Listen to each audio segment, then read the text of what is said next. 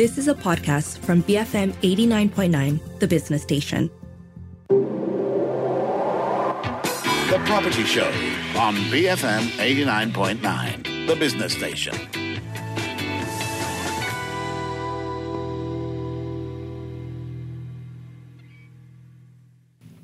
BFM 89.9, this is the Property Show, and this week we are speaking to Sulaiman Ahmadi Saheh, Director of Research and Strategic Planning at Rahim & Co. International. The Malaysian property market overall has displayed some resilience throughout 2023 amid the economic challenges marked by geopolitical tensions, rising costs of living, among others. The latest figures from the Real Estate and Housing Developers Association Malaysia showed that the overall broad property market, which includes all subsegments of real estate, saw more than 100,000 transactions worth over 57 billion ringgit in the third quarter of 2023. And this represents a 3.7% rise in volume and a 23% rise in ringgit value compared to the same quarter a year ago. So is the recovery expected to continue into this year? With the existing headwinds expected to persist into the new year, what can we expect for the property market moving forward?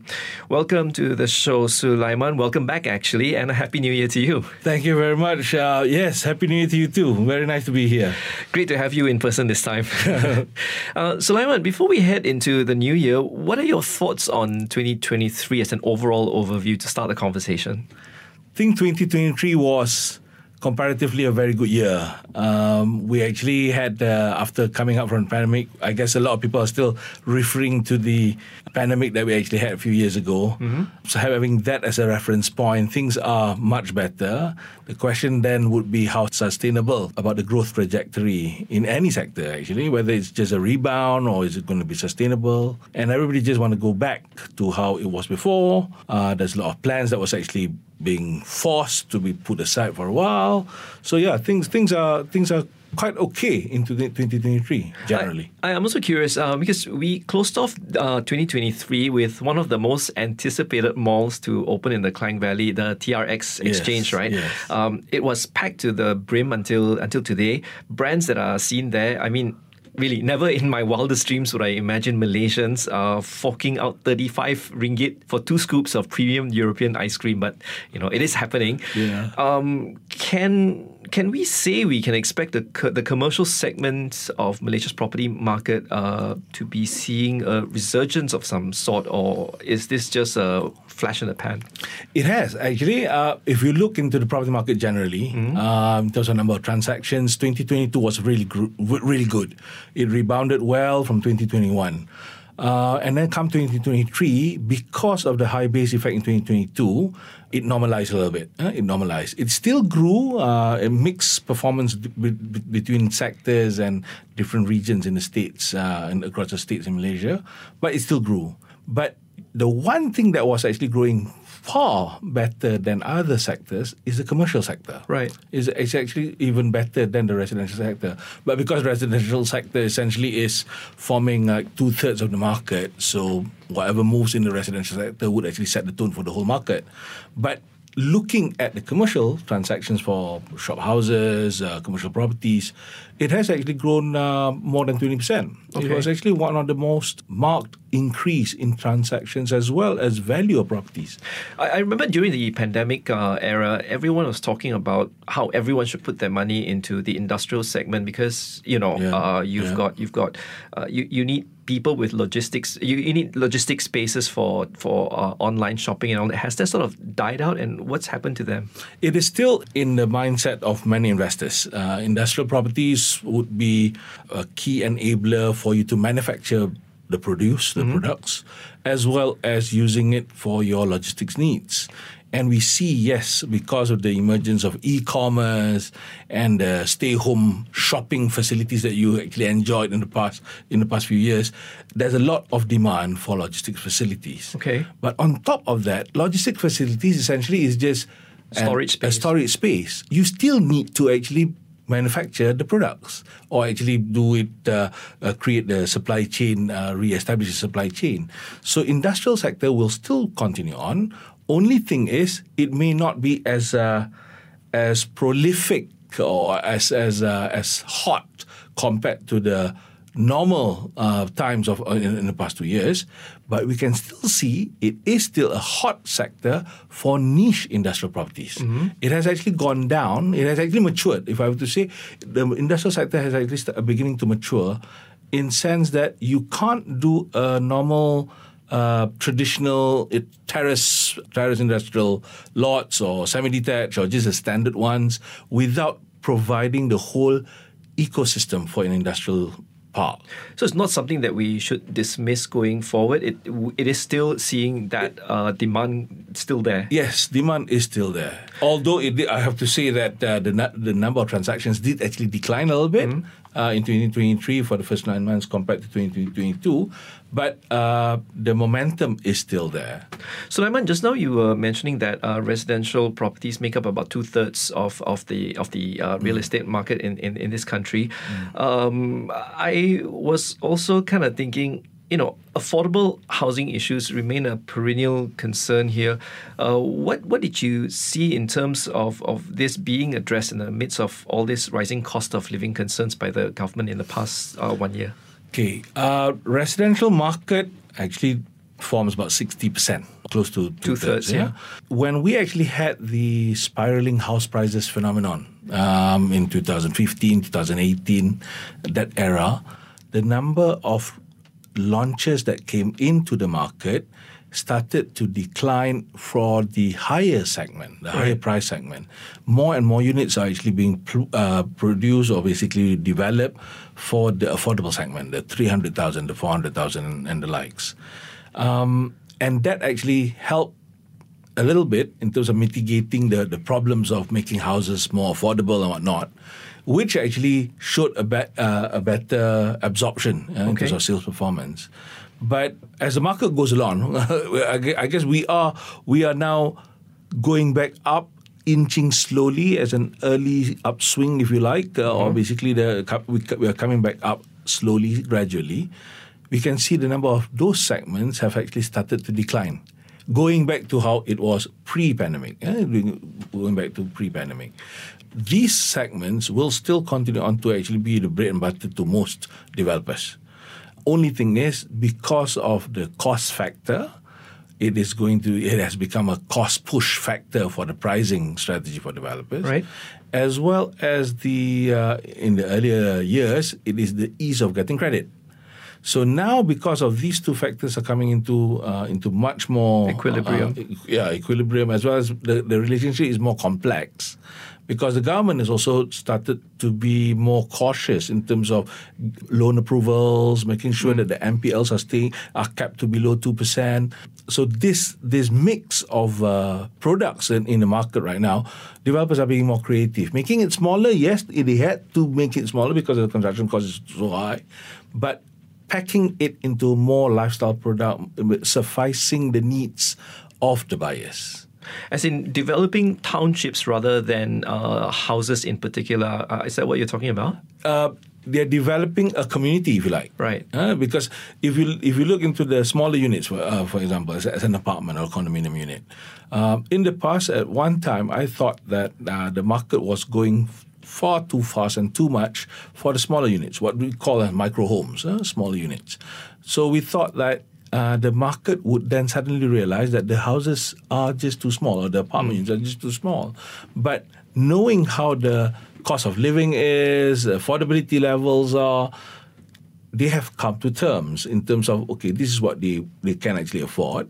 But making it better for them to actually accept those products, this integrated development comes into play, where you can actually have, yes, you do have your unit there. It's a decent size, but if you won't need any other things, you can still have other spaces to rent, or rather than having a party at your place, or basically you want to have a gathering of your friends, you can just go down to the mall downstairs, have a function in one of the restaurants and whatnot. So people are making use of that wholesome facility within a development. That's the trend. I guess this is also being in tune with the concept of people preferring to rent rather than own their own home properties, right? Mm-hmm. Yep. How does this work with this issue that we've always been discussing, the overhang and oversupply issues in Malaysia? How does this resolve it? One thing one good thing is the number of overhang properties in Malaysia have actually declined. We declined consistently for the past few quarters. And the reason for that is because the number of launches in the past couple of years have been really slow because of the pandemic. Yeah. That allows that lagging time for the market to catch up in terms of absorbing those units that are already completed, and the developers themselves are focusing on inventory monetization. Basically, they have a lot of inventories in the past, and they have been focusing on selling these units, and that's why the overhang number has actually gone down, which is a good thing. But the worrying thing about overhang is it may seem to be better. Yeah. Better does not mean great yet. Okay. Yeah? It is improving, but still the number is actually quite high. Yeah? There's room to grow. Although the number have actually declined to below 50,000. I'm talking about 50,000 in terms of dwelling units, residential plus service apartments and so on. All the type of units, be it residential zone or a commercial zone, used as a place of residence. The number have now dipped down to below 50,000, which is only recently we actually achieved that again. But we just fear that it will go back up again if we do not remember and we do not learn from what had happened before. Because on top of these overhang units, which are completed unsold units, there's also the unsold units that are currently under construction. Right. This is the Property Show, and we are in the studio with Sulaiman Ahmadi Saheh, Director of Research and Strategic Planning at Rahim & Co. After the break, we will dive into the new year and take a look at what to anticipate for the sector. BFM 89.9. BFM 89.9, welcome back to the Property Show. In the studio with me this morning is Sulaiman Ahmadi Saheh, the Director of Research and Strategic Planning at Rahim & Co. International. Now, Sulaiman, before we get into 2024, how do you think the budgets that were tabled last year in 2023, there were two, the retabled one at the start of the year and the actual 2024 one in October. How do you think it might have shaped the real estate market here? I think from the press coverage or the comments by multiple parties after the budget was actually announced, everybody expected there are more things that could have been introduced. There wasn't, right? Yeah. There wasn't really. We commend the government's focus on the B40 segment, the support that it gives through the scheme Jaminan Credit, etc., etc. But the segment where the property market relies heavily would be on the mid-mass market, the middle market. And that's the one that lacks a little bit. So we were hoping for things to be pushed forward because this is where the M40, if you like, the kind of a middle income trap where they don't have enough support financially, but neither do they actually have enough dough in terms of actually making their purchases and whatnot. So we were kind of hoping that the government will refocus back and giving those kind of goodies or incentives for developers or even for the financing schemes that especially for the first-time home buyers. One thing that struck me in 2024's budget was, it wasn't anything specific for the property sector, was the fact that it could include that the confirmation that the MRT3 project, the Circle Line, that it is actually happening. This is something that might have more of a trickle-down effect on property prices, especially around where the stations are going to be. How did the previous projects spur property prices, if they did indeed? I think any improvement to transportation, enhance accessibility between two regions, whether your place of work to your place of residence, would actually help the property market. Right. Increasing accessibility through the MRT system, for example. It has actually seen a lot of growth along those MRT lines for MRT1 and MRT2. For MRT3, the Circle Line, this is mostly concentrated within the city centre area, if you like, or just the immediate fringe of the city centre, where the land banks may not be as abundant compared to the ones going further out, MRT1 and MRT2. But there's still pockets of land, especially those that, I guess, ripe for redevelopment. So these units, these locations can actually be developed into another TOD, which is actually the transit-oriented development, which is actually one of the core USPs or unique selling propositions for those developments along the MRT lines. Yeah, those TODs are, I don't know, to me, I think they're a brilliant idea, and it should be explored further and accelerated. The other one that I was curious about was that the government wanted to implement a flat rate stamp duty of 4% on memorandum of transfers for property purchased by foreign individuals and companies. I kind of find this a little bit counterintuitive. Like, it's as if, like a discouragement for foreigners to come and buy properties here. Rahim & Co. International, from your unique standpoint, do you see this impacting demand from foreign buyers?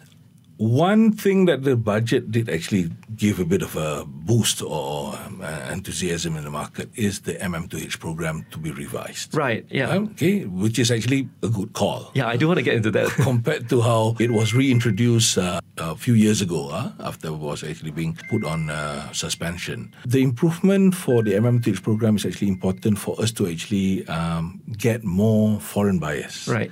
And we want to make them feel welcome. We want to make them to feel welcome. Right now, foreign buyers market, although it doesn't form the market because there's only like about 5% or less of the total transactions in Malaysia residential properties are actually bought by the foreigners.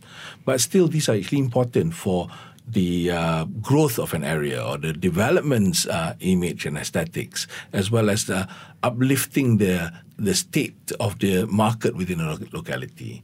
So making provisions that I guess counterintuitive in terms of making them feel, I'm now paying a bit more than how it was before compared to how it was before. It may deter foreign investors, especially right now putting into the regional context. We are not just looking at foreign investors for them to actually purchase properties in Malaysia. All our neighboring countries are also doing the same thing. Indonesia, Thailand, Singapore. So making our programs incentivizing these foreign buyers to actually buy the properties in Malaysia need to be done competitively compared to the rest of the region.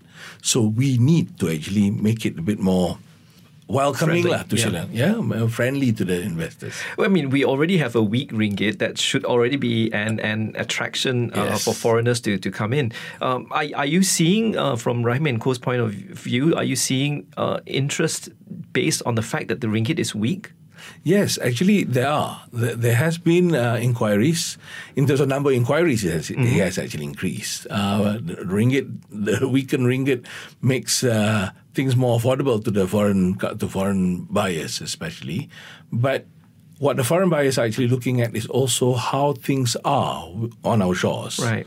So they do appreciate that we actually have very good first world quality facilities and developments, but they want to have a wholesome feel of how do they do things on the soft scape, on the education facility for the children, etc., etc. So they are returning back in terms of the interest, slowly coming back in terms of making purchases.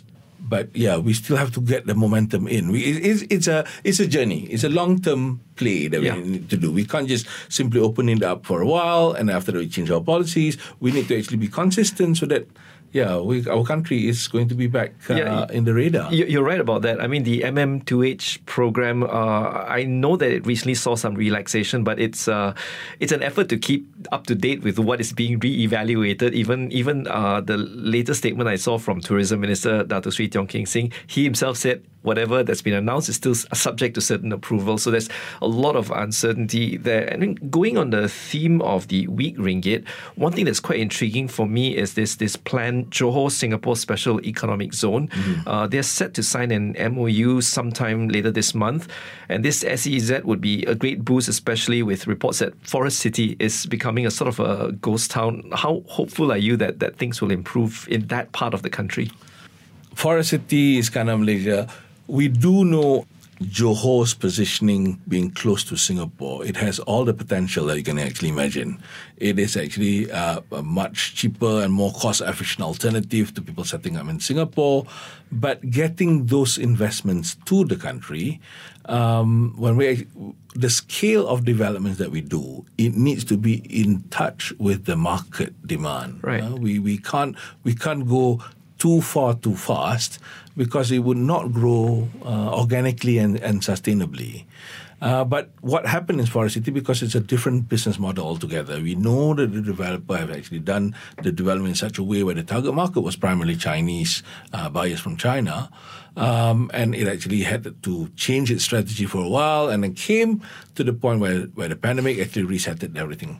So these new programs for us to actually recatalyze back the potential that is already there. It has been there in Johor. I guess it is actually an important call. It is actually crucial for us actually to get this done properly. And in terms of our focus going to the future, must also include the softer part of things. It is no longer just about the hardware; it's also about the software. So having facilities, having good programs or whatnot is one thing, but how do we actually nurture our own local market, our own local talents, as well as how do we actually attract foreign skilled labourers and people who want to come over and settle down in Johor. I think the potential is there, and as you said earlier, because of our weakened ringgit for the time being, and things are so expensive in Singapore, it does create that great opportunity. Yeah. The one challenge that has always been in the minds of buyers within this market is how porous or how accessible is that travel from Singapore to Johor. The linkages between the two countries and how seamless can we create. We just hope with the RTS and whatnot, things will be better. So because once it is actually more porous, we can see a better flow of people and hence better flow of capital. Hopefully, we can see a bit more clarity with regards to how this Johor-Singapore SEZ is going to work and whether or not it's going to ease travel between the two countries, right? Yeah. Thank you so much for your insights, Sulaiman. Thank you for coming in. Thank you very much. Thank you, VFM. On the Property Show today, we were talking to Sulaiman Ahmadi Saheh, the Director of Research and Strategic Planning at Rahim & Co. International, giving us his thoughts on the property sector outlook for the year ahead. If you've missed any part of this conversation, you can download the podcast on the BFM app, which you can also find on the Apple App Store or Google Play. We are also on Spotify. I'm Keith Kam for BFM 89.9, the business station. You have been listening to a podcast from BFM 89.9, the business station. For more stories of the same kind, download the BFM app.